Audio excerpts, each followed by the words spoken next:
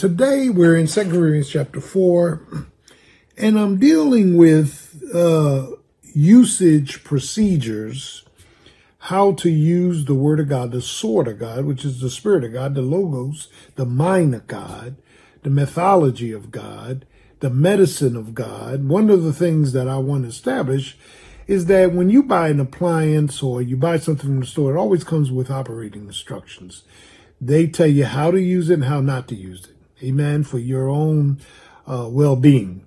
Well, the Word of God is the same way. God's Word is there as a helper, a healer, and it deals with our habits, our hindrances, and it tells us the Word of God. The Word of God tells us the usage, which epitomizes how we ought to apply the Word of God to our lives. And it's here in 2 Corinthians chapter 4, and I want to do an offshoot from Hebrews chapter 4. For the Word of God is sharper than any two-edged sword, cutting both ways. That when you and I study and read the Word of God, it cuts inside and out. It's not just cutting outside and not inside. It's a convictor, amen, of my evil. It's going to bring me, amen, under the guise of God as I appropriately apply the Word of God. Okay. So if we're talking about love, the Bible has a lot to say about love, but love is not a feeling, it's a function. So we got to grow to the function of God. For God so loved the world that he gave his only begotten son. So it's not a feeling, it's a function. It means we ought to submit, we ought to sacrifice, we ought to surrender, amen. We ought to serve. All that's love. We ought to serve one another without expecting something in return. It's not reciprocal. It's one way. It's one way in, and it's allowing God with, amen, the results. So one of the things that we want to establish are these operating instructions for the Word of God. The sword of God, which is the Word of God, is very, very interesting. And my first point is that the sword defeats all of my conflict. And we got some conflict. We got internal conflict. We got historical conflict. We got circumstantial conflict. We got conflict. Every day we got conflict. And God's Word comes along with his wisdom, his way. Amen.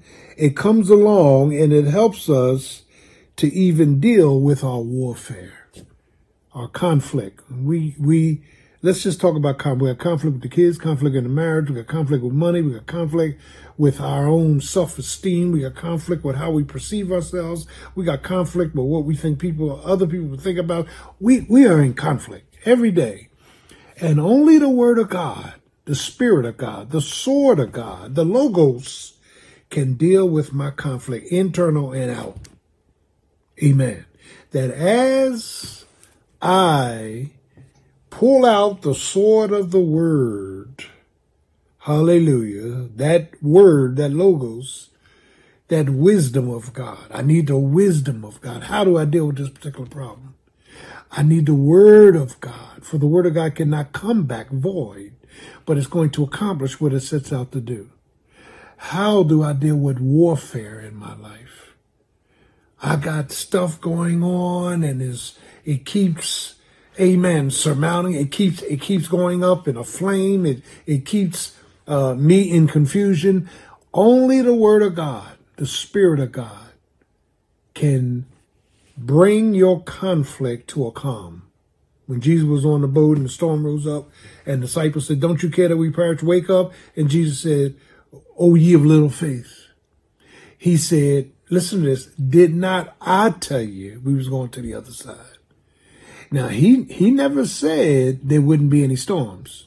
What he said was where you're going to ultimately end up. God is in control of our lives. And so it deals with our conflict. Here in 2 Corinthians chapter 4, verse 1, it says, therefore, seeing we have this ministry of reconciliation, amen, ministry of being renewed in our minds, a ministry of transformation, seeing that we have this ministry as we, listen, as we have received mercy, we faint not. What a declarative sentence. We don't faint. Why? Because of the ministry. Because God's hand is on us. Any conflict in your life this evening, you've got to take the conflict and transfer it to Jesus. Lord, this is yours. Take it. I can't deal with it. I'm not able to straighten it out. I'm not able to heal. I'm not able to help. I got all these hindrances and habits and low ebbs. I need you to take all my conflict. And when you pray that by faith, God will leave you with peace. It's not my war. It's not my battle. It's not my job to make things better. I'm going to him. And so the word of God, like operating instructions, how to use this appliance, how do you use this tool? Amen. No weapon that's formed against you shall prosper. Why? The reason weapons cannot hurt us because we got the word and we got the wisdom of God. And so not only does the sword of the Spirit defeat our conflict, but secondly, the sword of the Spirit brings us, amen, and develops in us a comfort. And that comfort is God comes along while we're in conflict. God comes along while we're ready to throw the towel in, give up, while we get low, we get depressed, and he brings comfort. The word comfort is parakletos. Paraclete is the Holy Spirit. He comes alongside of us, and he tells us, settle down. Be still and know that I'm God. I got this. You stop fighting so I can start fighting. You be still, amen, so I can move. God's word will bring us comfort. How? John 14, let not your hearts, your emotions, your intellect, your volition, let not your hearts be troubled. And the word trouble there has to do with getting hit from all sides. Let not your heart be agitated. Let not your hearts be troubled. You believe in God, believe also in me. So faith fuels us with God's presence, peace, and power. And it brings us comfort. Lord, I woke up this morning, I got a lot on my mind. I'm not doing well. The kids are not doing well. The marriage is not doing well. The money's not doing well. Lord, I got all kind of conflict going on. Lord, please bring comfort in the name of Jesus. Peace be still. So the word of God will deal with conflict. It will defeat conflict. It will develop a comfort. But finally, the word of God, amen, will give me and demonstrate in me a conquering. Romans chapter 8. We are more than conquerors through him who loved us. What is it I need to conquer? All the venom. I need to get victory. Venom, move out the way in the name of Jesus. Venom, go to the side in the name of Jesus. Venom, get lost in the name of Jesus. I am a conqueror. I'm more than a conqueror through him who loved us. Conflict, comfort, conquering. If you manage through the word of God, through the Spirit of God, by the Son of God, Jesus Christ, to enable yourself to give all this to Jesus, the conflict, to bring comfort, and to give you a conquering attitude, you will be able to sleep with peace. Because all of your problems and shortcomings have been transferred to the Son of God.